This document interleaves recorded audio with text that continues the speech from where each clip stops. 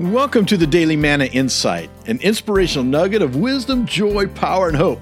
My name is Dr. Rick Cromie, and here's the good word for today. In Proverbs chapter 3, 27 through 29, it says, "Do not withhold good from those to whom it is due. When it is in your power to act, do not say to your neighbor, 'Come back tomorrow and I'll give it to you,' when you already have it with you. Do not plot harm against your neighbor who lives trustfully near you." End quote. Those are good words. I'm grateful for good neighbors, aren't you?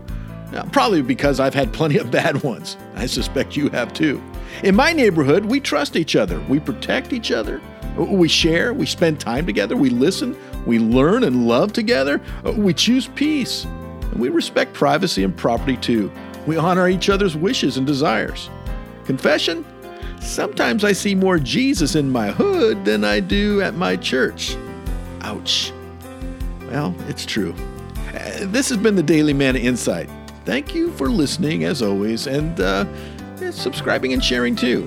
And never forget, God loves you like crazy, and He is working.